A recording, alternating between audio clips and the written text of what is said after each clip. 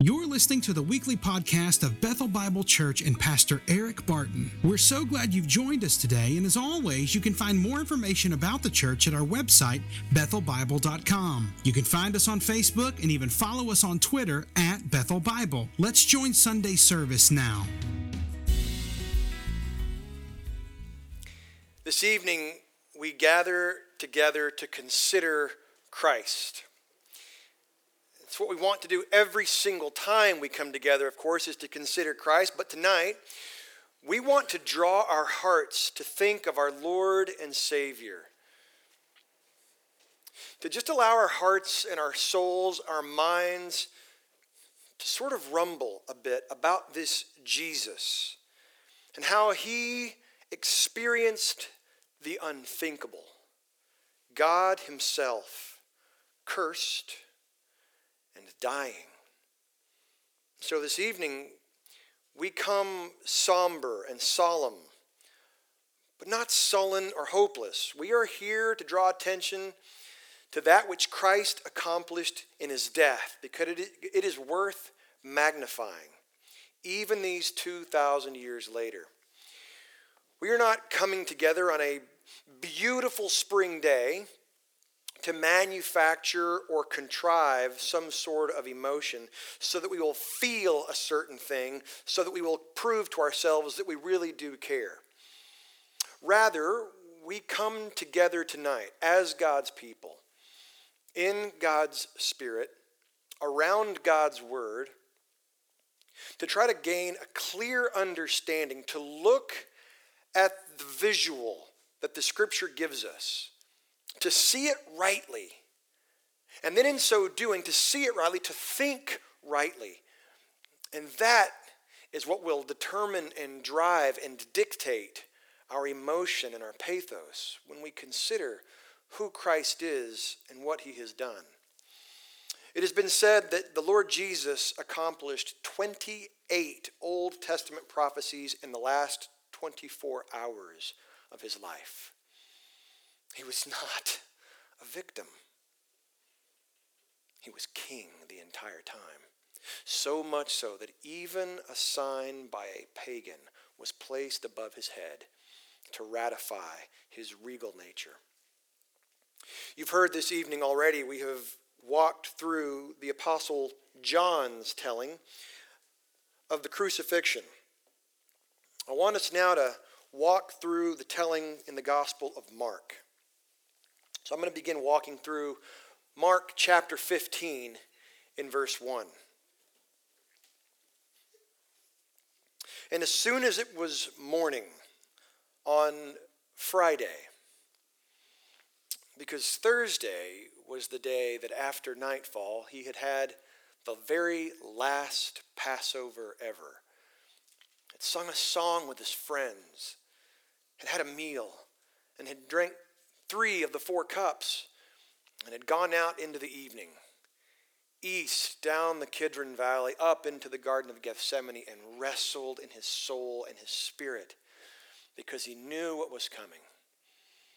And he was betrayed by his disciple Judas and arrested and had a sleepless night as he was harassed and mocked and beaten. But as it was morning, the chief priests held a consultation with the elders and scribes and the whole council, and they bound Jesus and led him away and delivered him over to Pilate. And Pilate asked him, "Are you the king of the Jews?" And he answered him, "You have said so," or "It is as you say." And the chief priests accused him of many things, and Pilate again asked him, "Have you no answer to make? See how many charges they bring against you." Even Pilate seems to know that the thing we simply cannot endure is false accusation. And yet, Jesus makes no defense because he knows why he is there. But Jesus made no further answer, so that Pilate was amazed. Verse 6. Now at the feast, Pilate used to release for them one prisoner for whom they asked. And among the rebels in prison who had committed murder in the insurrection, there was a man called Barabbas. And the crowd came up and began to ask Pilate to do as he usually did for them. And he answered them, saying, "Do you want me to release for you the king of the Jews?" For he knew that it was out of envy that the chief priests had delivered Christ up. But the chief priests stirred up the crowd to have him release for them Barabbas instead. And Pilate again said to them, "Then what shall I do with the man you call the king of the Jews?" And they cried out again, "Crucify him." And Pilate said to them, "Why? What evil has he done?" But they shouted all the more, "Crucify him." So Pilate, wishing to satisfy the crowd, released for them Barabbas. And having scourged Jesus, he delivered him to be crucified. This Barabbas, we don't know anything else about him. But his name, Bar-Abbas, means son of the Father. Here's what we do know about Barabbas. It was the thing that he knew about himself. He was as guilty as sin. He was in chains. He was wrong. He had done it. And he'd gotten caught. And though he had probably offered up all sorts of defenses, he was, if you will, dead to rights. In his prison cell, he probably saw as the soldiers erected the 3 vertical posts that would be the instrument of his own crucifixion. And sleep did not come easy to Barabbas that night. Finally, morning dawns, and he hears the heavy boots of Roman soldiers coming to get him. And he knows, this is it. I'm guilty. I'm about to get what I deserve. And they drag him in front of a chanting crowd, and he's perplexed. He can't quite understand. What is all this about? And he looks over and sees this mess of what used to be a man. This one that has been scourged within an inch of his life and his body broken. The next thing you know, the Roman governor says, "This mess of a man is taking your place." There Barabbas saw it. There was his cross, guilty as sin, deserving to hang upon it. But he had heard of this mess that used to be a man. And as the chains fall off, he has to walk away, sure of one thing, that the guilty would go unpunished and that the innocent would die in his place. Interestingly, the scriptures never tell us anything else about Barabbas because, you see, I'm Barabbas and you're Barabbas, guilty as sin, dead to rights. No argument, having to recognize that someone else has taken my place. Mark continues in verse 16. And the soldiers led Jesus away inside the palace, that is the governor's headquarters, and they called together the whole battalion, everybody they could muster. Oh, what sport this will be. And they clothed him in a purple cloak, and twisting together a crown of thorns, they put it on him, shoving these razors into his scalp deeply, releasing countless nerves to scream out and cry out in pain. They began to salute him, mocking, "Hail, King of the Jews." They were striking his head with a reed and spitting on him. Filth on his face. Venom of those he had created. Now vile, proclaiming victory and mocking him. Spitting on him and kneeling down in homage to him. And when they had mocked him, they stripped him of the purple cloak, which had undoubtedly already begun to connect with the wounds of the scourging, both front and back, because it would be 2 stripes across the back, flip over, 1 across the stomach, 2 across the back, one across the chest. And as they put this purple garment around him, surely it began to soak in and connect. And now they rip it off violently, reopening anew, tormenting all the nerve endings afresh.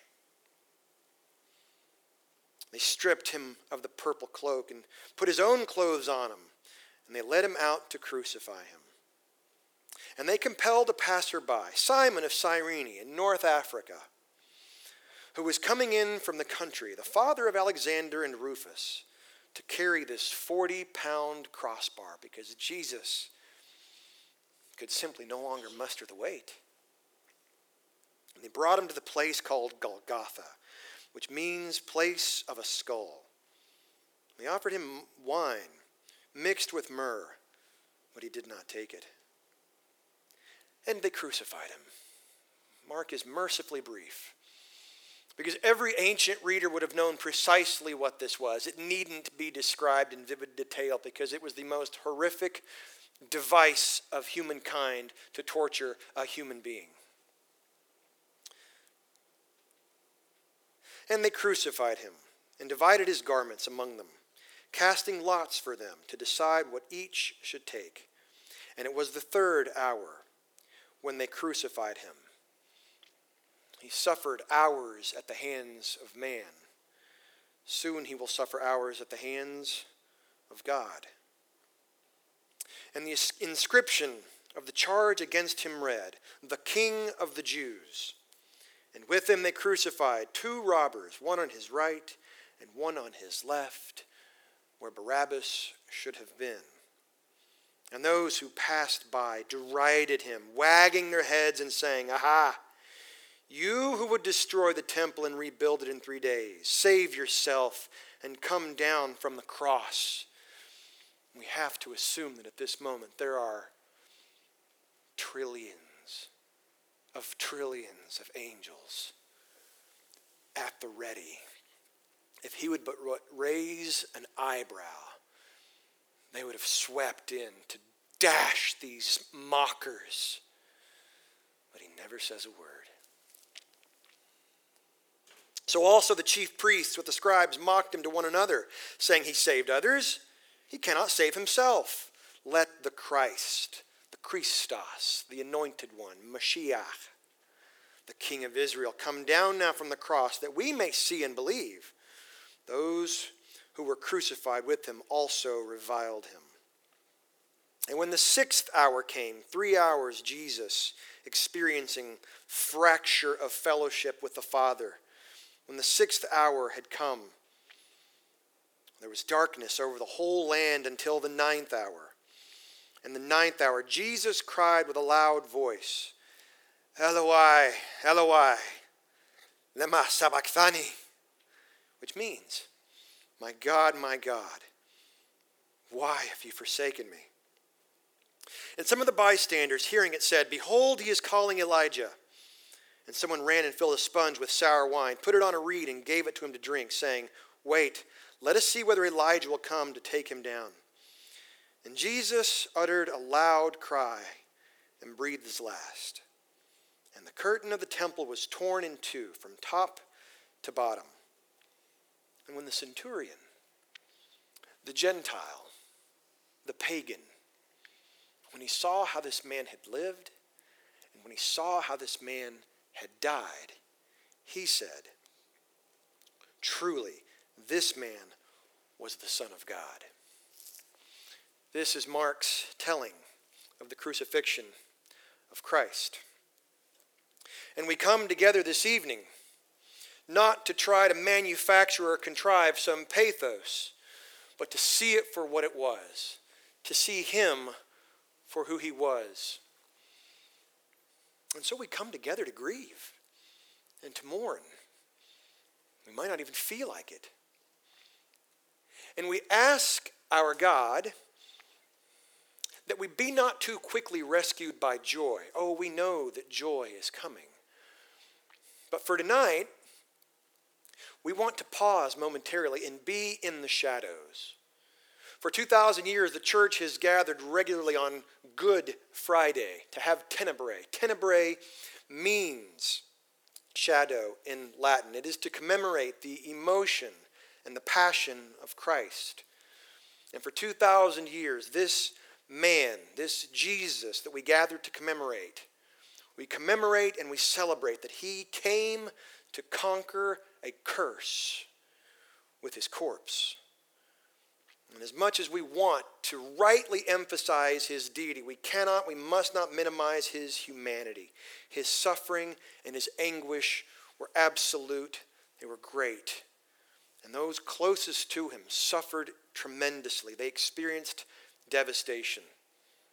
The giver of life, the author of life, the creator himself, would go toe to toe with death. And from all appearances, he would lose. But on the cross, he uttered this final proclamation. It is finished. What did he mean? He meant that the curse from Genesis 3 was reversed. You see, plenty of people all throughout the Roman Empire were crucified by the thousands. But only one was effective in reversing the curse. Mary and the other women gathered around to witness the crucifixion. They are despondent. So many hopes and dreams, so much potential, so much goodness and grace and wisdom. It was just so good. He never lashed out in cynical anger or sarcasm. He was so good. They just couldn't be around him enough. And here he was, nailed to a cross, gasping, suffocating, bleeding, suffering. And his friends suffered tremendously. They must have thought this was the snuffing out of a light. We know psychologically that coping with the violent death of a loved one is the absolute hardest thing for a human being to process.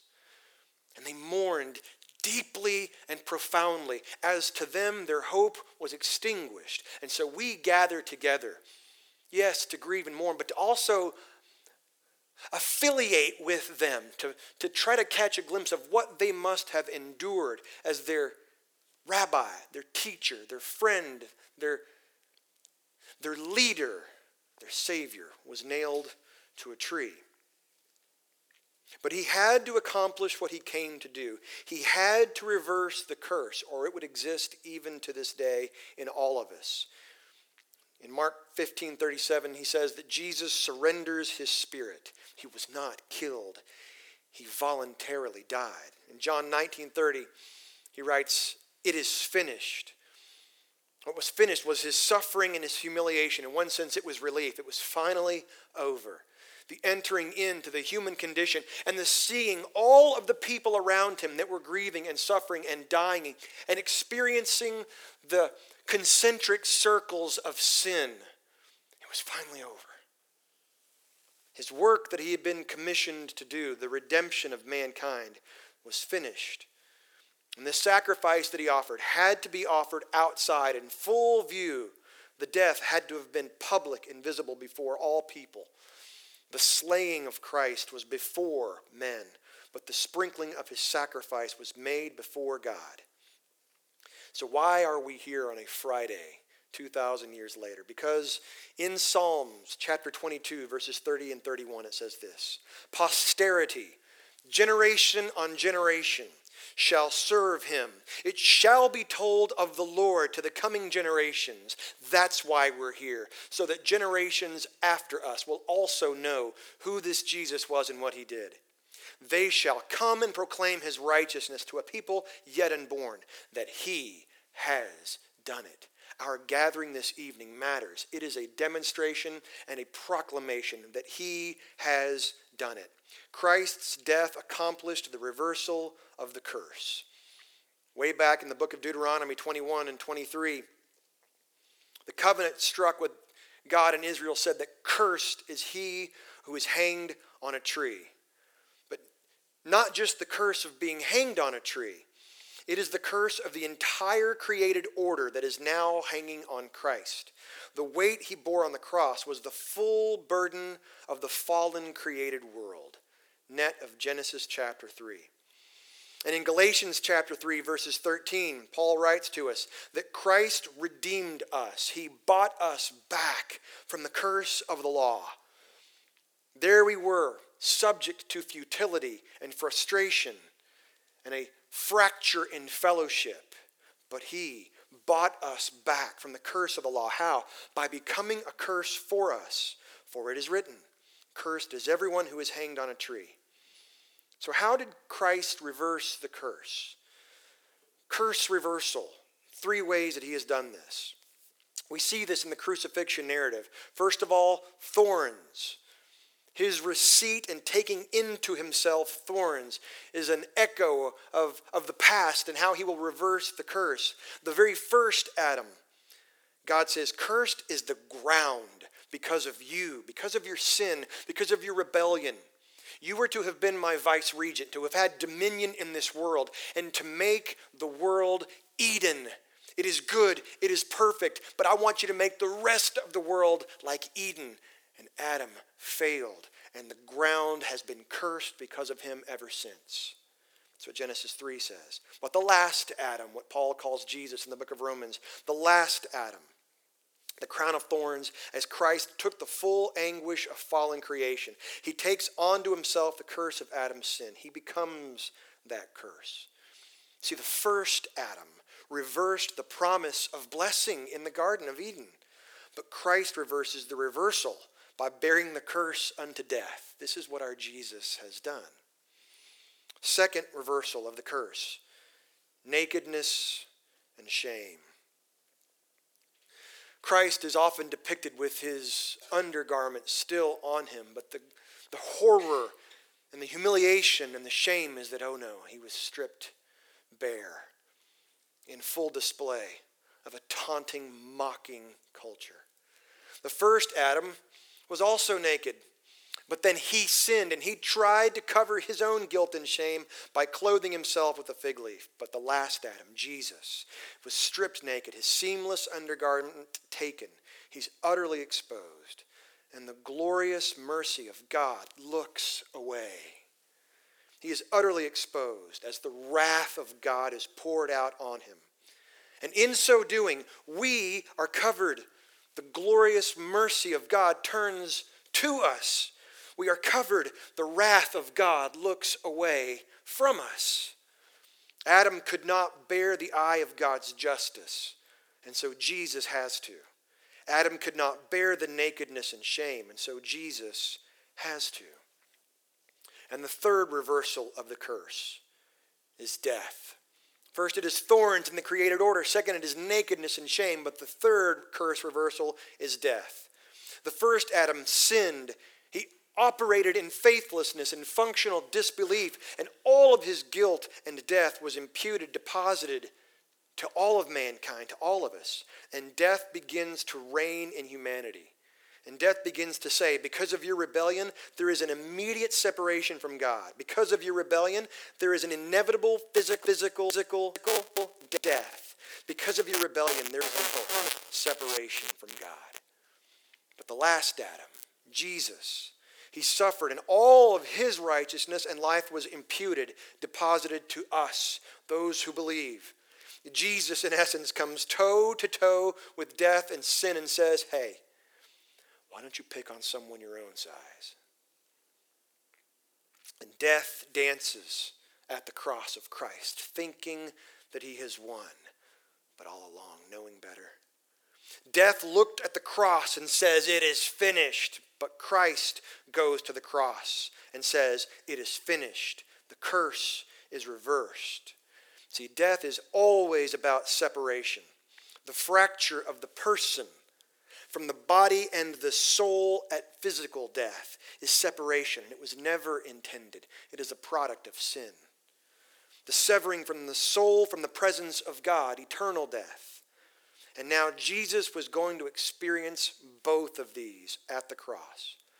Crucified, hanging on the cross, the curse reversed because Jesus, both God and man, was cursed and dead on our behalf.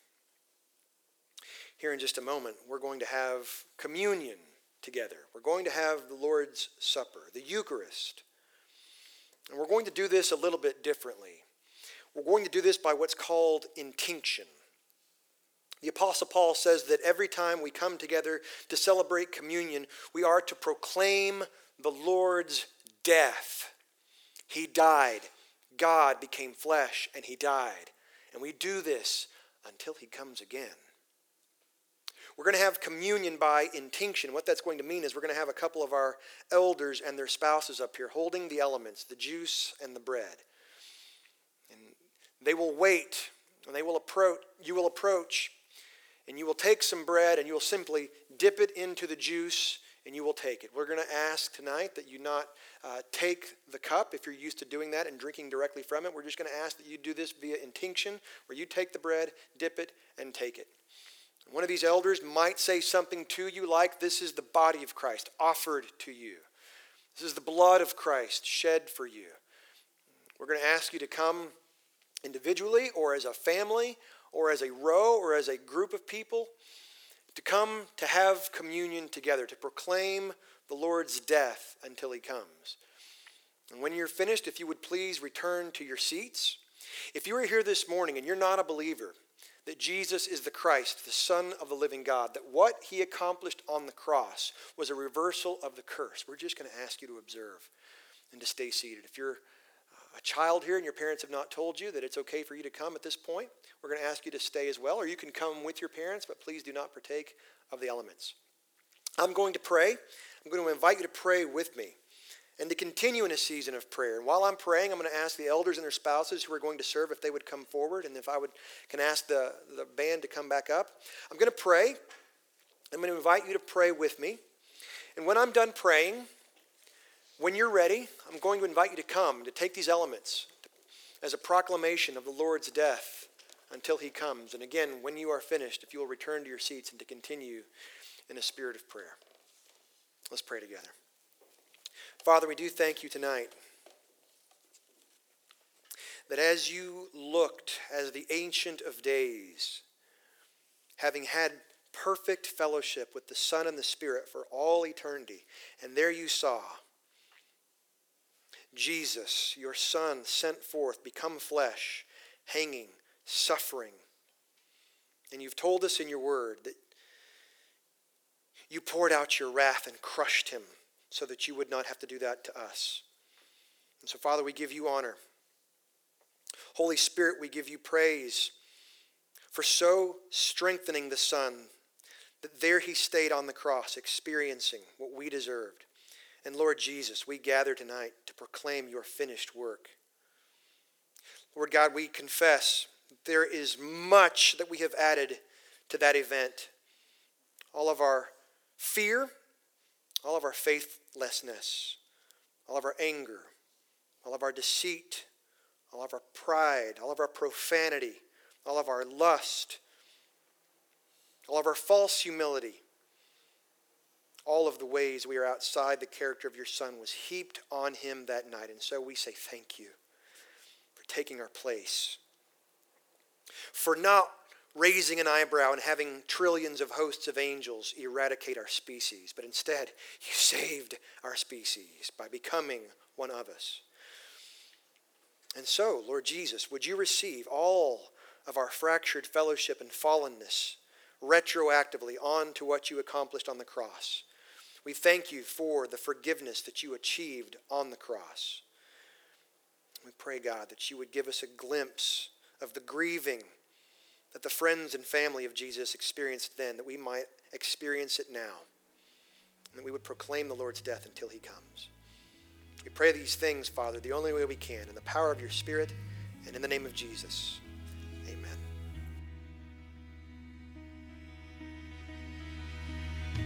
Thanks again for listening to the podcast today. We hope that you were blessed and encouraged. And if you have any questions or comments, we want you to let us know. Simply send your thoughts to questions@bethelbible.com. Thanks for spending time with us, and be sure to join us next week on the Bethel Bible Podcast.